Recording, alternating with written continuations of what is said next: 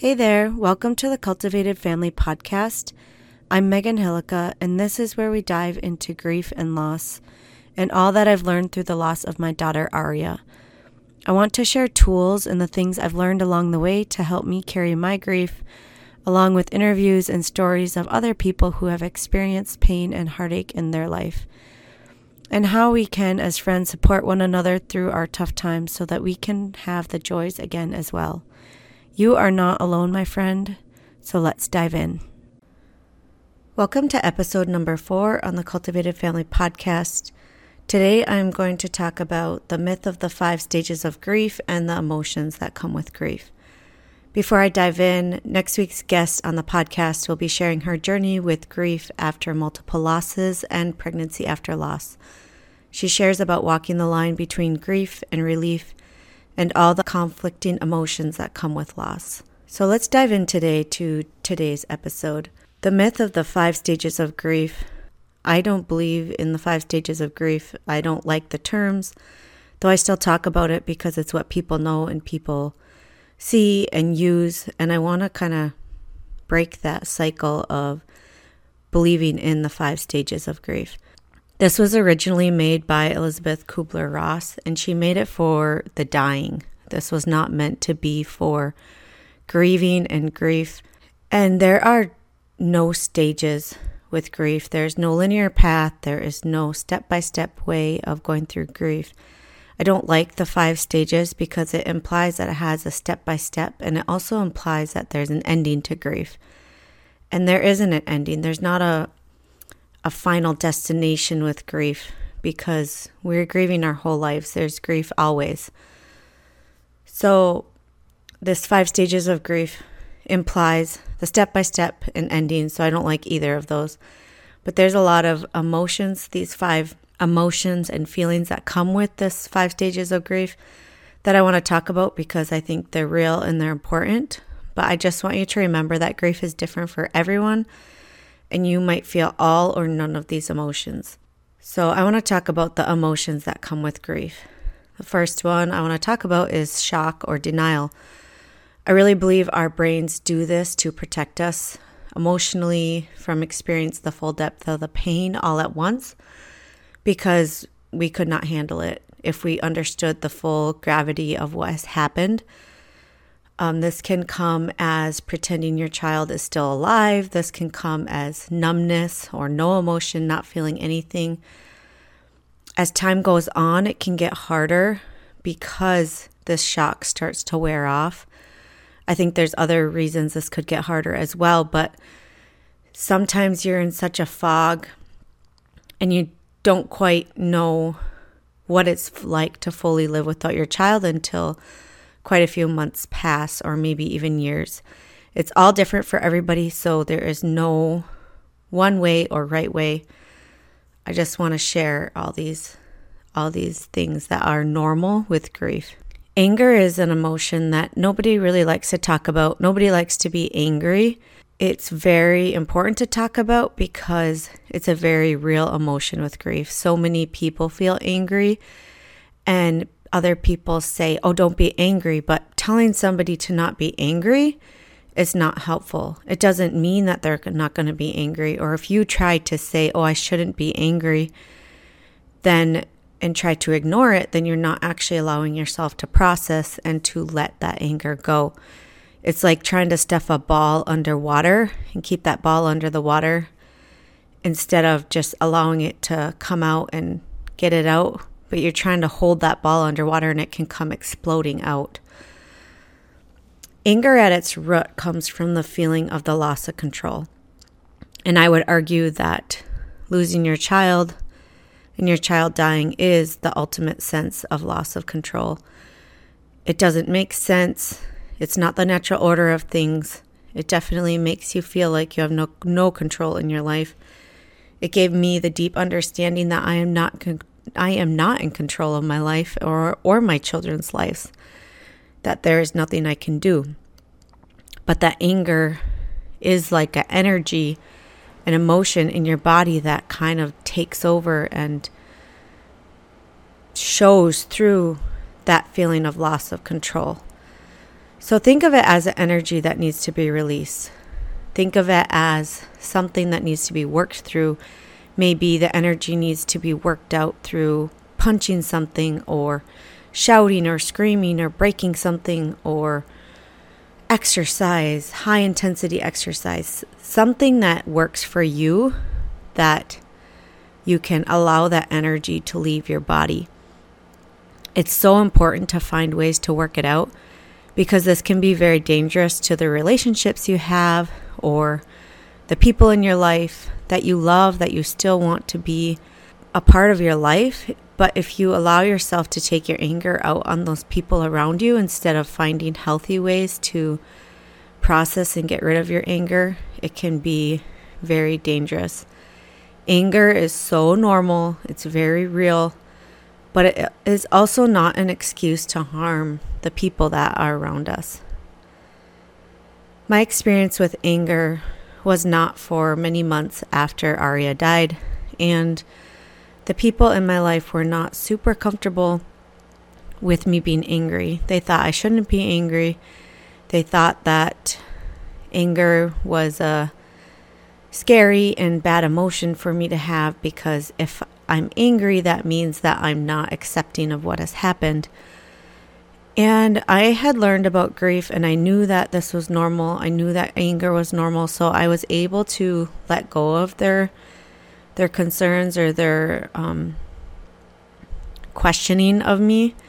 And I think it's super important for you to know that anger is normal and it's part of grief. And so I used methods of exercise. I did a lot of biking and running to try work the anger out of my body and to allow it to be. I did not like being angry. I don't think any of us likes being angry. And so I knew that I needed to allow myself to be angry, but it wasn't enjoyable. So I just sat with my anger, let myself be angry, and also worked ways of processing it.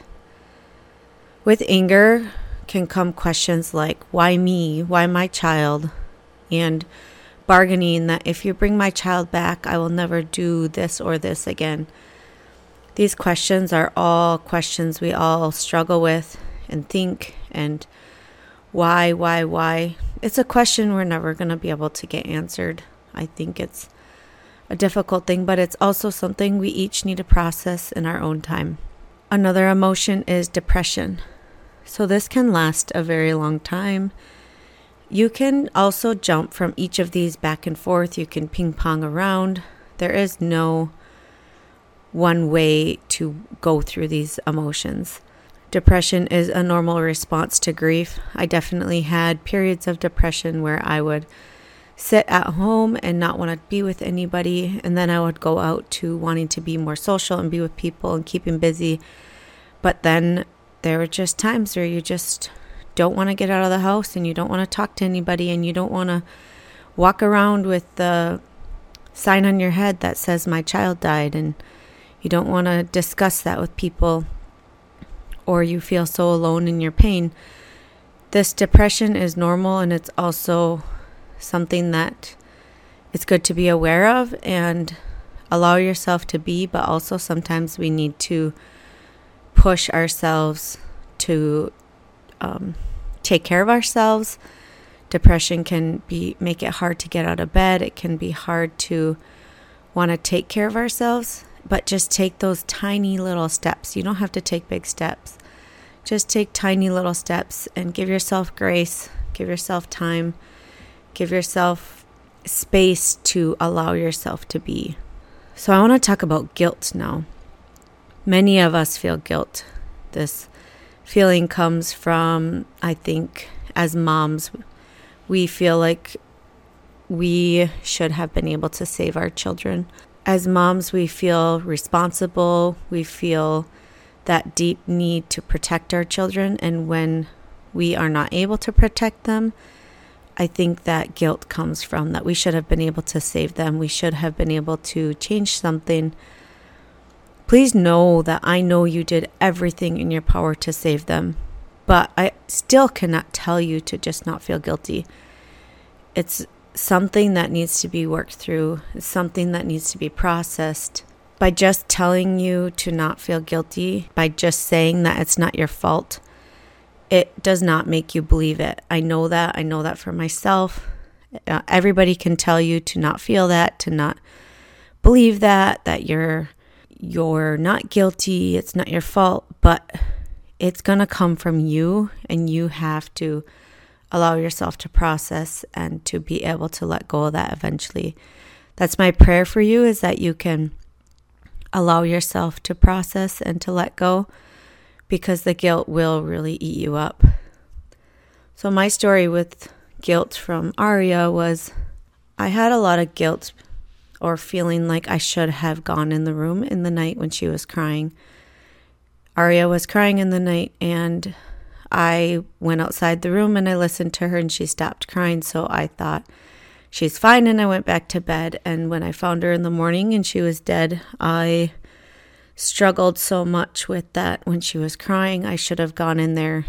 What if she was dying in that moment and I didn't go in there? I could have saved her. Just all those what ifs, those if onlys that we all walk through. And I had to process it in therapy with my therapist. And he told me to walk through the whole scenario, walk through her crying, and that maybe in my head I can go in there and I can baba her and comfort her, lay her down, and in the morning she would still be dead. There's just something about that for me that helped me be able to process and be able to be like, yeah, there was nothing I could have done. There was nothing I could have changed. In the morning would have still been the same result. Though I do wish still that I had gone in there, even if she would have died in the night. So just allow yourself to process and work through all these emotions, but guilt as well. I think we all can let this eat ourselves up, because it's such a deep feeling of responsibility we have for our children. And so the guilt can be very strong. The last emotion I wanted to talk about was acceptance. Acceptance is not moving on or getting over it. I feel like acceptance is when you can start to function day to day and feel a little bit more at peace with what has happened. Acceptance is maybe a deeper understanding of okayness with how things have gone, even though it doesn't mean that you are okay with your child dying, or that you don't wish them back, or that you don't want them back. But the acceptance it's a different level with grief. So the grief changes into something that you can be okay with. It's so hard to explain. It's so hard to describe. And I think acceptance will be different for everybody. Maybe somebody will not reach acceptance. Maybe you'll never be able to get at peace with what has happened. I hope you can, because I think acceptance brings space for joy and space for allowing yourself to live the rest of your life that you have. These emotions are the most commonly known, but they are not the only emotions that can be felt. Just about any emotion is not off limits with grief. Grief makes you feel so crazy so many times. I have never felt such depth and conflicting emotions since after Aria died. So no, you are not crazy. You are having a normal response to a horrible experience.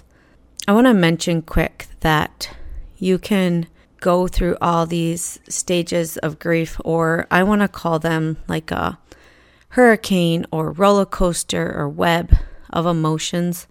There's so many emotions. They can go back and forth. It's like a tangled knot. You can jump from anger to feeling okay with it, to shock, to numbness, to loneliness, to guilt.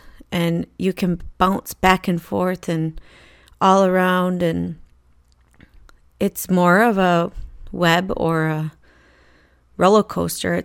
There's no stages. And so that's kind of how I think of it, as the roller coaster of grief. And it makes you feel crazy, but you're not crazy. And if I can do one thing today, it is this, that please, please, please allow yourself to feel your emotions.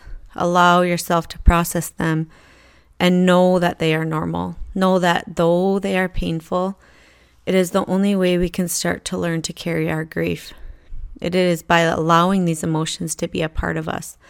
Sit with them and process them. Grief will wait patiently for you if you do not want to face it yet. There is no running from it. And for this, I am so sorry. Know that I'm praying for you and that I know these emotions are painful and scary. You have your own journey of grief, and it's up to you and only you to learn to carry yours. Thanks for joining me on another episode of the Cultivated Family Podcast.